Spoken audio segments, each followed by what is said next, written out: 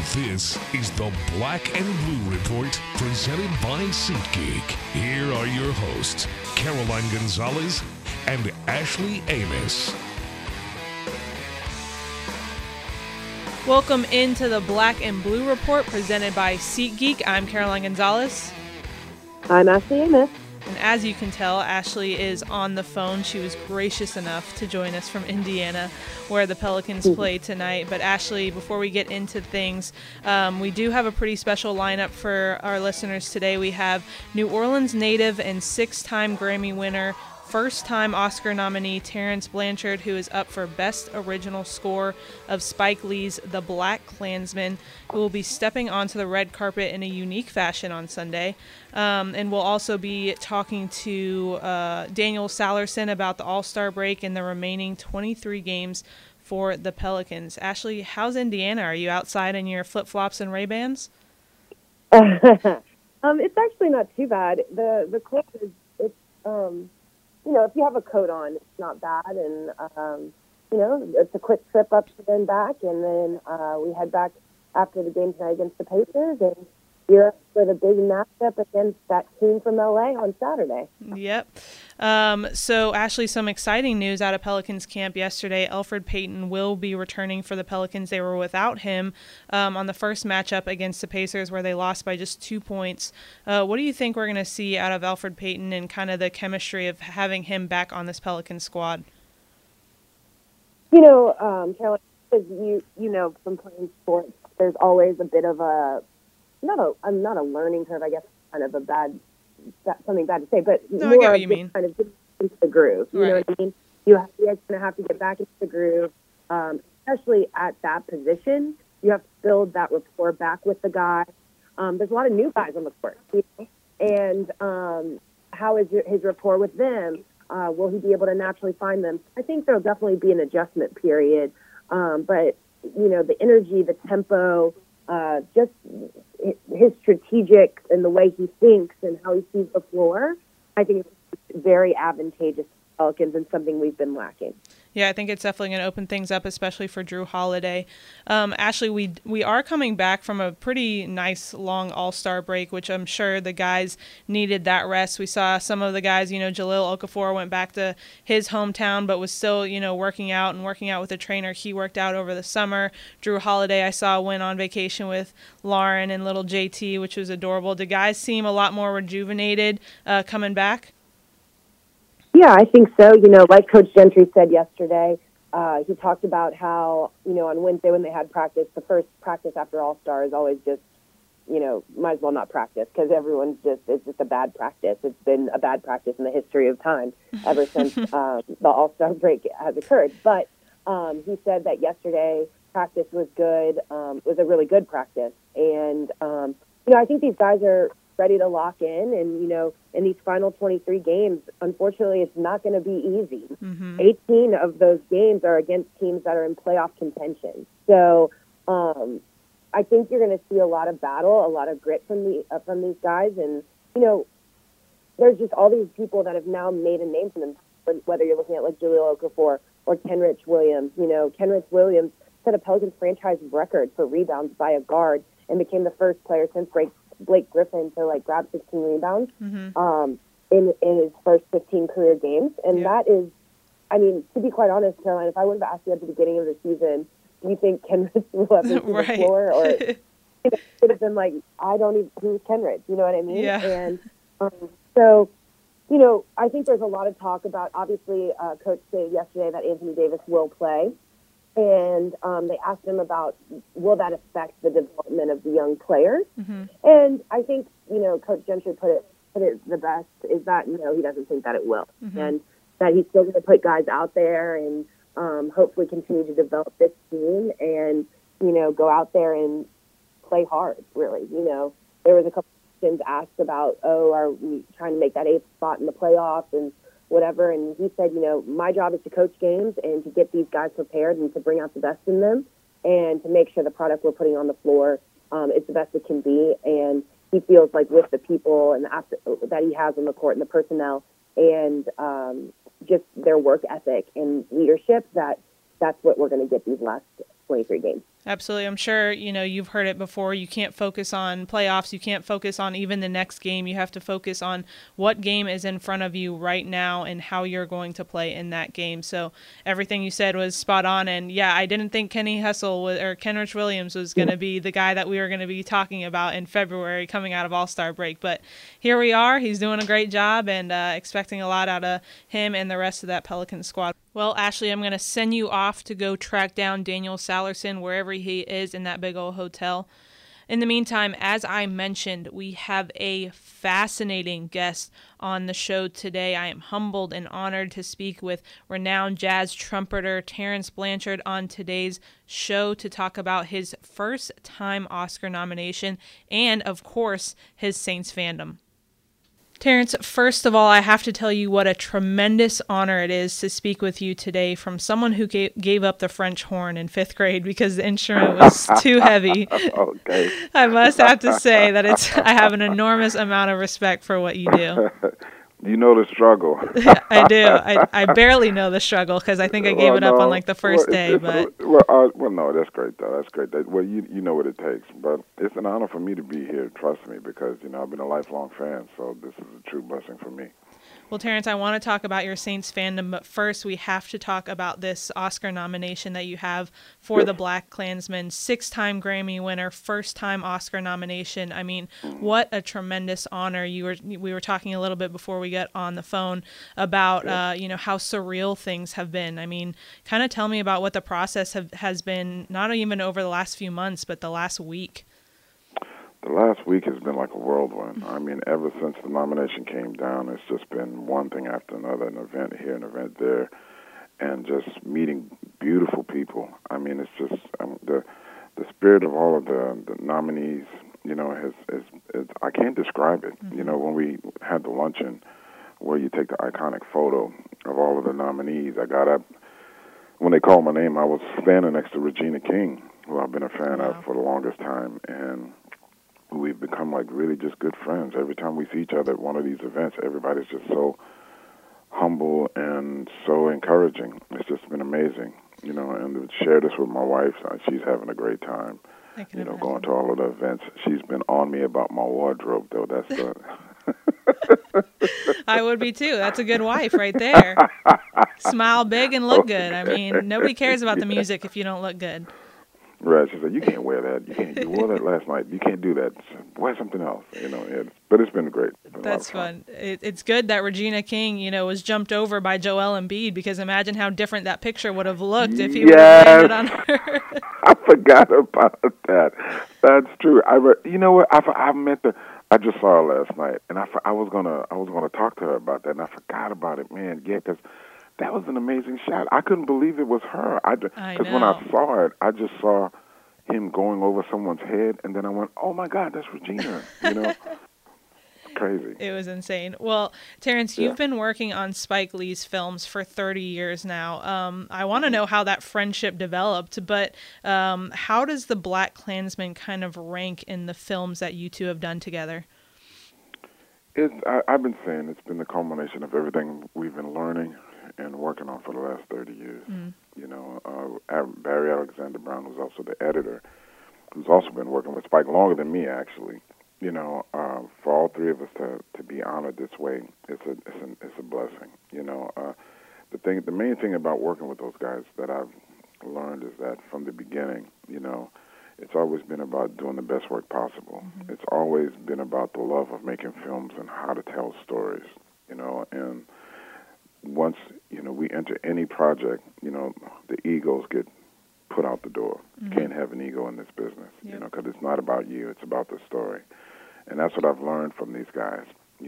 A lot of people don't realize the reaction shots from Spike when he heard the announcement and he jumped up and screamed. Everybody thought that was when the Best Director nomination came down, but that wasn't. It was when the Best Film nomination came down, and he said, that one excited him because that means it's everybody involved in the project. Yep.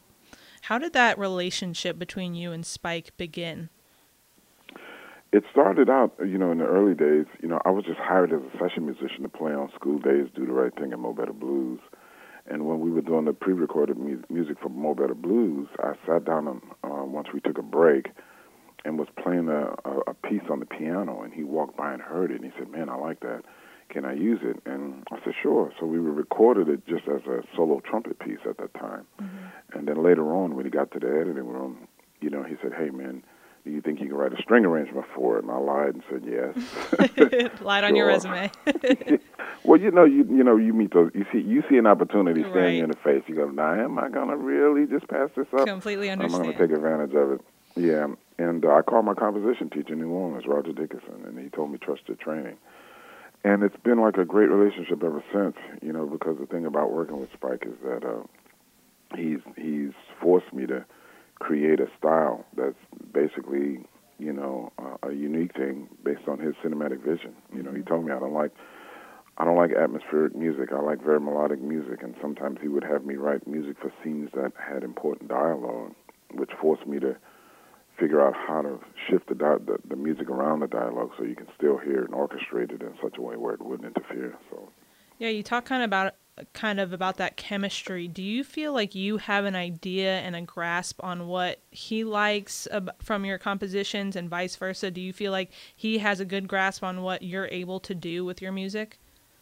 Yeah, we had that conversation, actually on this project. He said, "Man, how many years we've been working together?" I said, "Yeah, it's been a long time." And he said, he said, "I love your melodies." And I said, "Well, yeah." I said, "Listen, bro," I said, "because of you, I've learned how to develop this thing." And, it's gotten to the point now where we don't talk much. When it came time to do Black Klansman, I think the conversation basically centered around him telling me he wanted to have an R&B band inside of the orchestra, and that was it.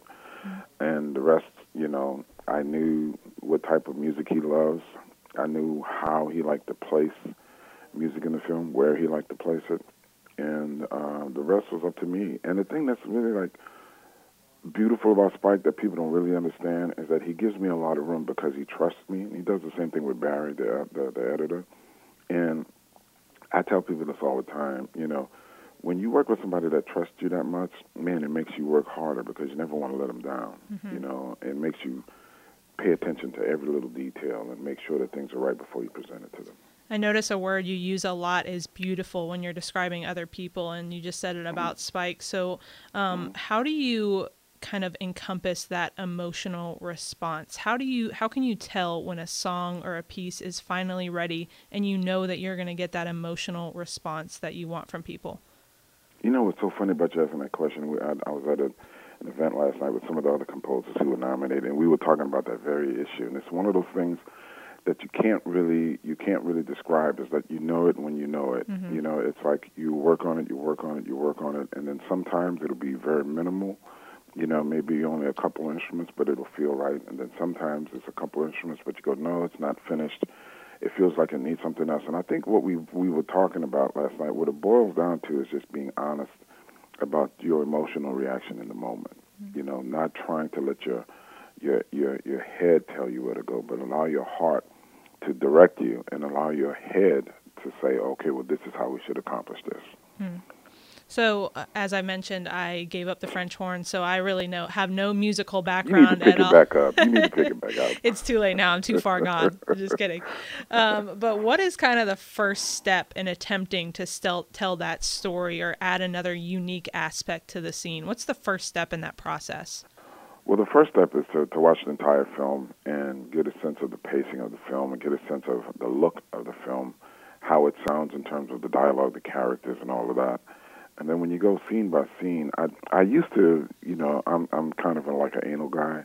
I used to write out these charts, and I would put little markers for every scene on the chart, and I'll have a list of what kind of cues they are, which characters, and it was like a very detailed thing. But now I can do it just kind of in my brain.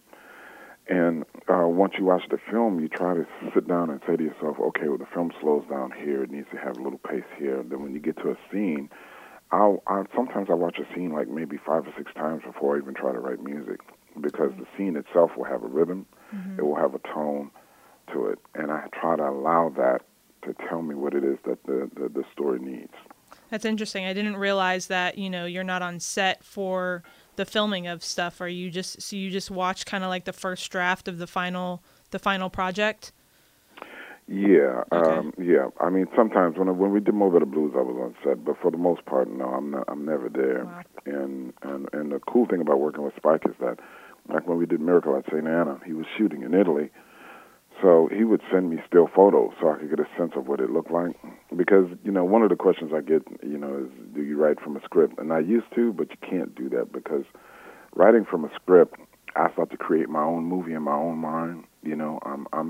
I'm seeing different locations. I'm hearing the dialogue a different way. So I stopped doing that. Mm-hmm. I try to wait till I can get to the point where I can see something or hear something. And that thing has really helped shape my approach because, like I said earlier, it really, when you really listen to the film will tell you what it needs. You just have to, like I said earlier, to put your ego aside and allow it to give you little hints about what's necessary to tell a story. Fascinating. Well, Terrence, before we go on to Saints Talk, one more question about this movie. Sure. So, in an age where it's seemingly impossible to make people understand things that they simply don't want to understand, did you feel a particular need to rise to the challenge, maybe more than in films of the past? Well, with Spike, when we first started talking about this film, he did say this is going to be like Malcolm X again, which is, for us, a very powerful and necessary story to tell. And I think for me on this film, when you get to the end of the movie, when you get to the montage, it was emotionally powerful for me just seeing it with no music. And I kept thinking to myself, I know what's going to happen with people. They're going to watch this movie. It's going to be a period piece, and when they get to the end, it's going to have a very overwhelming shock to their system about how we haven't moved the needle as far as we thought we should have in terms of our relationships and how we deal with each other in this country.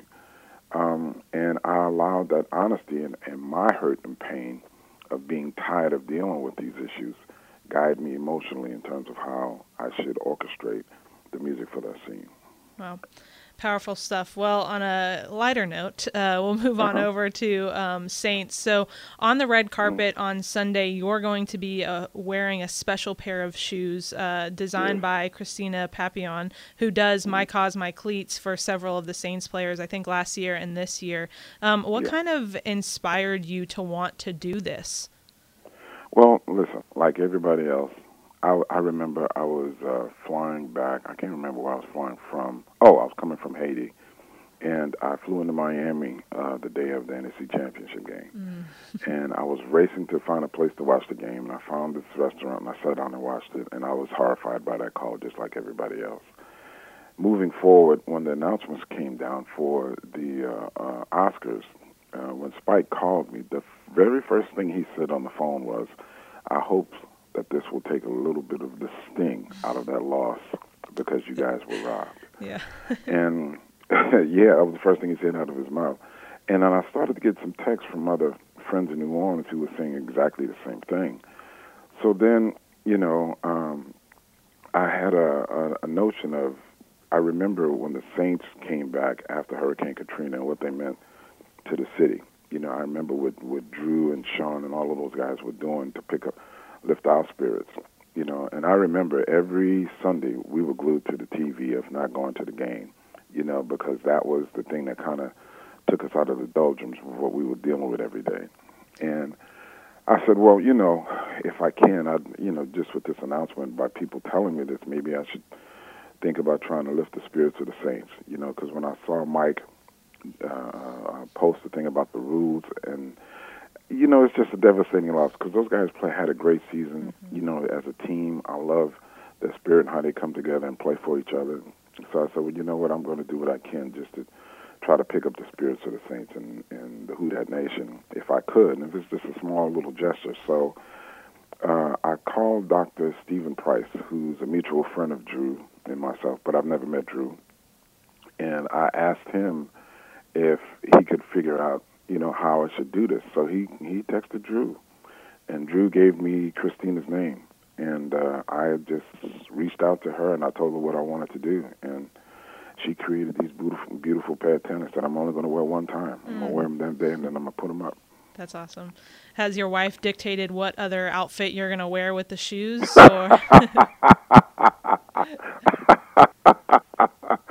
Well, Yeah, it's so interesting because one designer gave me a tuxedo to wear, but it's a little too busy for that night. So I wore it last night at a couple of events, and she told me, she said, with these shoes, you have to just wear straight black. Yep. So I'm just going to have on straight black with a gold handkerchief in my pocket and then the shoes, and that's it. Well, if it means anything, I think that's the good move to go with all black. So if my opinion matters on fashion at all, there it is.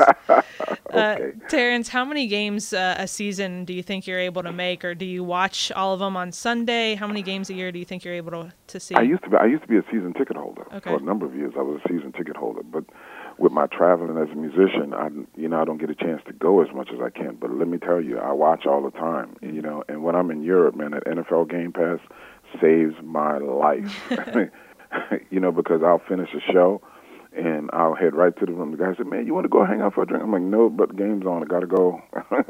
and I'll watch in my room, and wherever I am when I'm traveling, man, I try to watch. And when we have some other friends, Leslie Arrett, who's a lawyer in town, a great friend, they have season tickets. And if we're in town, if I'm in town, we'll definitely go to the games with them. Because I just love it. I absolutely love it. I've been a fan for so long, I remember the old days. So to watch the level of discipline and dedication that these guys put into this team, it's an extremely beautiful thing to watch, and to watch. I was at the game when Drew broke the record, and he threw the pass to Kamara. Mm-hmm. I was there. I saw it wild. I mean, you could just see it unfold just from the stands. I'm like, oh, that's it right there. Against the Washington Redskins, right? When he threw to yeah, of course. Traquan, and you know what was beautiful about that? My wife was from D.C. Yep, nice little jab. And she's a huge Redskins fan, so that was just priceless. That's awesome. Listen, if I can convince you to do it, if you have an off season, you should definitely do a score for the either the last play of the season where they didn't call a flag, or just a highlight reel for the season. I think that would be pretty cool. Step up to the challenge. If you give me the reel, I'll make sure I write the music. Okay. That is. Oh, please, that would be an honor for me. That'd you know what I mean? Cool.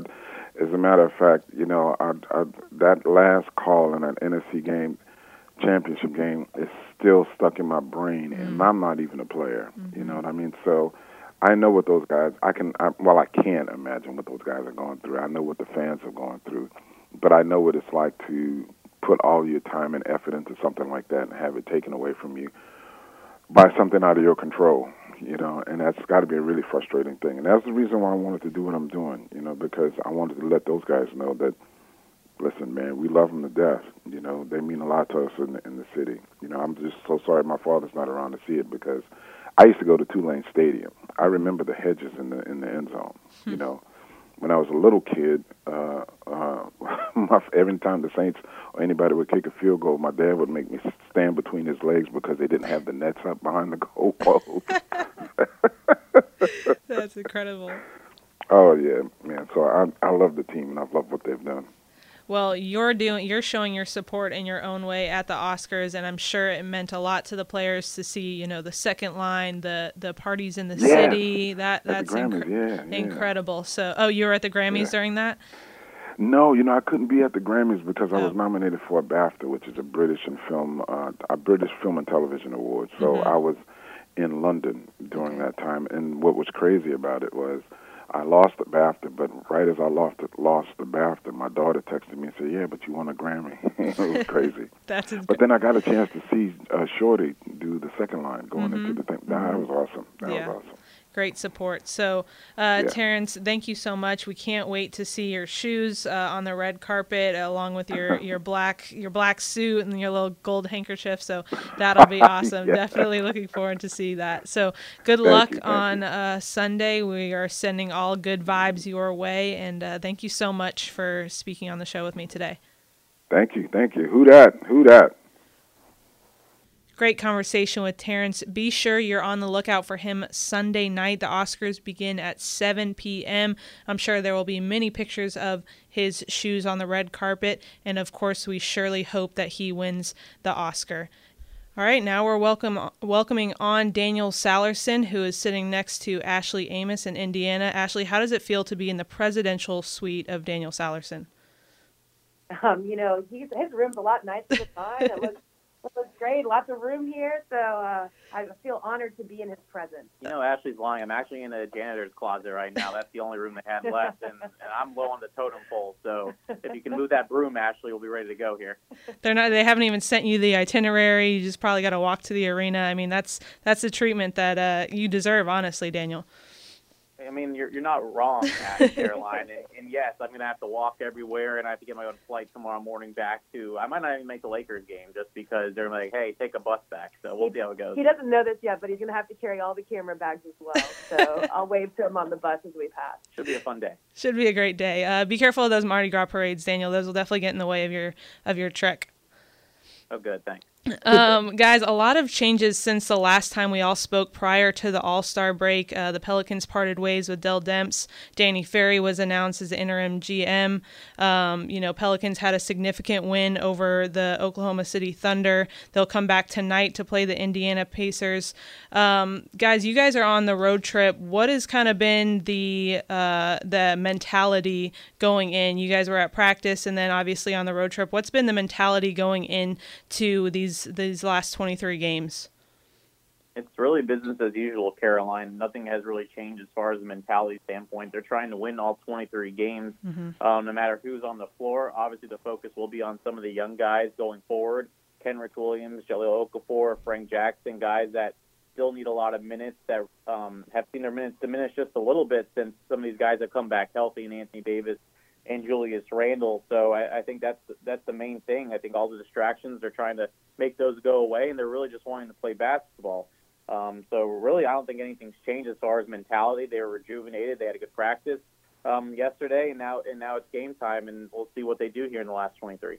Daniel, we heard that Danny Ferry spoke to members of the media last night, and he mentioned that AD's minutes will be reduced down to 20-25 minutes, as well as Drew Holiday's. That's more from a preservation standpoint for Drew Holiday. But if you're kind of one of these role players, as you said, who have seen their minutes diminish, and they're not even really role players anymore, but guys like Jahlil Okafor, Kenrich Williams, Darius Miller, guys that have stepped up, is that kind of on your mind going into these last 23 games? Okay, I'm going to have to step up to the plate for these last 23 games because I know these guys aren't going to be playing as much basketball? Yeah, absolutely. I think that's the mindset for all these guys, and even some of the guys that are not role players. The Julius Randles and the Elfrid Paytons, these are guys that are on one-year contracts, so these are big, these last 23 games, as far as where their next free agent team is, whether it's here in New Orleans or somewhere else. We haven't seen a lot of Elfrid this year just because of the injury. So we had a small sample size at the beginning of the year, but then he was playing hurt most of the time after that, and then he got hurt again. So it's not only important for those guys like Jahlil and Frank Jackson and Kenrich Williams, but it is important for Randle and Payne to know that this is going to be big as far as how their free agency goes this summer. So I think it's a good idea as far as getting some of these newer guys or some of these other guys some more minutes and some more opportunity. And now it's on them to take advantage of it. Caroline, can I ask a question? Yeah, go for it. Speaking of Elfrid Payton, Daniel, we talked about him earlier in the show. What do you expect tonight in his return? We talked a little bit about that learning curve, kind of getting back into the groove, the adjustment. What changes do you expect tonight with him on the floor? Well, I think with the ankle injury, it's always tough when you're playing in a fast-paced offense like the Pelicans do. So I don't see him going back to full 30 to 35 minutes and going hard, especially with Frank Jackson being one of those guys that you want to give an opportunity to. You probably will split those minutes, but I think you just want him to get back in the swing of things. Just with, you will have Drew Holiday on the court, you'll still have Anthony Davis and Randle starting most likely. So that means most of your guys that you started with at the beginning of the season are going to be on the court. So you just want to see, how he distributes the basketball, how he runs the floor, if his ankle is well enough to do that, and just his decision-making and finishing at the rim. So those are the kind of things I want to see. I don't expect it to be, a full, okay, Elfrid Payton's back tonight, but you at least want to ease him in, especially with a back-to-back tomorrow. You don't want him to go too hard tonight. I want to get more into this Pacers game, but before we do that, Ashley, you've been around Jrue Holiday since he started with this team. What does it say if you're a teammate of Jrue Holiday to see him kind of step up and outperform? And I say outperform, but as I said that, he's kind of just been doing what he's always been doing, but now he's getting recognized a little bit more. He's kind of been the face of this Pelicans team for this last month or so. What does it say if you're a teammate of Jrue Holiday to see him kind of step up to the plate? I think you put it perfectly. I mean, this is what you expect from Jrue Holiday. This is how he's been his entire time here with the Pelicans. So, obviously he battled injuries a lot early in his earlier time with the Pelicans, but these past couple years when he's been healthy, you've seen what he can do. And, I mean, he's a freak athlete. He is an amazing athlete on the court, a great defender, obviously very underrated when you look from, like, the national standpoint, definitely getting more attention now, just the way he's shutting guys down. Big time players, what he's done to them and shut them down from a defensive standpoint has been nothing short of remarkable. And to say, and I think if you ask anybody on the Pelicans roster, they feel like he's an all-star caliber player. I think that Jrue would say he's an all-star caliber player. And I think, going back to your initial question about what do the teammates expect of him, this is what they've seen all along. If you're a teammate of Jrue Holiday, this is what you've always known. So to them, it's nothing really that different. And for, he's always kind of shared that role a little bit in being in the spotlight, so to speak, as one of the guys. Obviously, Anthony is the franchise player, but Jrue has been one of the top guys too. So it's not much of a different role, except that now, moving forward, we can expect him to be more of the guy, so to speak. So, but like I said, like Daniel said earlier, it's business as usual. This is a business, and you can't get caught up in everything at the end of the day. You have to go to the office, so to speak, do your job, and hopefully that's what the Pelicans do tonight. Speaking of tonight, Daniel, a question for you. This Pacers team is going to be without their star player, Victor Oladipo. But they're 6-5 without him since the injury. But we've seen guys like Bojan Bogdanovic step up, Darren Collison. How do you think they've been able to adjust so well to the absence of Victor Oladipo? They've all stepped up defensively, Caroline. They're a top 5 defensive team since Victor Oladipo went down. So I think they've made the known that, you lose a star player on offense, well, now your defense will have to step up. They've had a good defense all year long, and they're 13-9 without Oladipo dating back to the beginning of this year as well. Last year they were 0-7 without Victor, so I think it's been an all-hands-on-deck approach, and they also have a pretty deep team. I think that's what the Pacers front office has done a good job with guys surrounding him, like Miles Turner. You have Domantas Sabonis off the bench that has 19 double-doubles. Their bench has been really solid this year. But defensively is where they've stepped up the most. Again, with the top 5 defense, they do a really good job of guarding the 3 ball as far as perimeter defense is concerned. And that's what's helped them stay as a 3 seed. They're 38-20 right now, and that's without Victor Oladipo. They're the 3 seed right now. No one wants to talk about them because they think they're just gonna, fall down the ladder of the standing just because he's gone. But I don't think this Pacers team is going anywhere, and that goes with. And that stands for Nate McMillan, what he's done, and then also those players, what they've done in his absence. Well, it's going to be a tough matchup for the Pelicans team, who are offensive heavy. Last game, they lost by 2 points. It was 109-107, but they were without Nikola Mirotic at the time, Julius Randle, and Anthony Davis, and Elfrid Payton, who makes his return for this Pelicans team tonight. It's also his birthday, so happy birthday to Elfrid Payton. But what do you expect from an offensive standpoint for this Pelicans team? I feel like, this All-Star break, it's been a while. It's been a while since they played without Elfrid Payton. We discussed that a little bit earlier, but do you think it's going to take maybe a quarter or so for these guys to kind of find a rhythm with each other again? I would say so, and I think the first 12 minutes are going to be the most important 12 minutes of the game just because of that instance where the Elfrid is going to get adjusted, and we don't even know if he's going to start yet. I mean, I would assume that he would, but, head coach Alvin Gentry could change it up and maybe have him come off the bench in this first game just because of the fact that there is a back-to-back involved with tomorrow night with the Lakers. So I don't know what the starting lineup is, and I don't know if Alvin Gentry even knows what the starting lineup is. But these first 12 minutes tonight, there's probably going to be a little bit of rust. You haven't played a basketball game in 9 days. You did have a couple practices, but everyone's been off, and that's including the Indiana Pacers as well.